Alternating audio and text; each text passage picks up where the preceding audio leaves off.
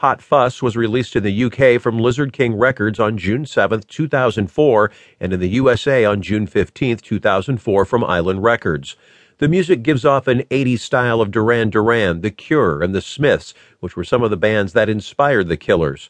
With 11 tracks of melodious storytelling, Hot Fuss features two-thirds of a murder trilogy that tell a story of heartbreak, envy, and murder.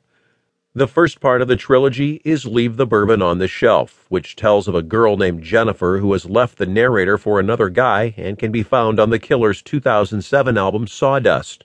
The second part of the murder trilogy is Midnight Show, where the narrator becomes enraged in jealousy at the fact that Jennifer is sleeping with someone else and encompasses the murder of the unfaithful Jennifer. The final part of the murder trilogy comes in Jenny Was a Friend of Mine, where the narrator confesses to murdering Jenny with the lyrics, "She couldn't scream while I held her close. I swore I'd never let her go."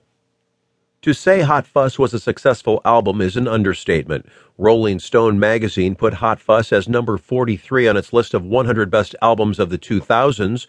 Rolling Stone magazine also ranked Hot Fuss number 33 on its list of the 100 greatest debut albums of all time.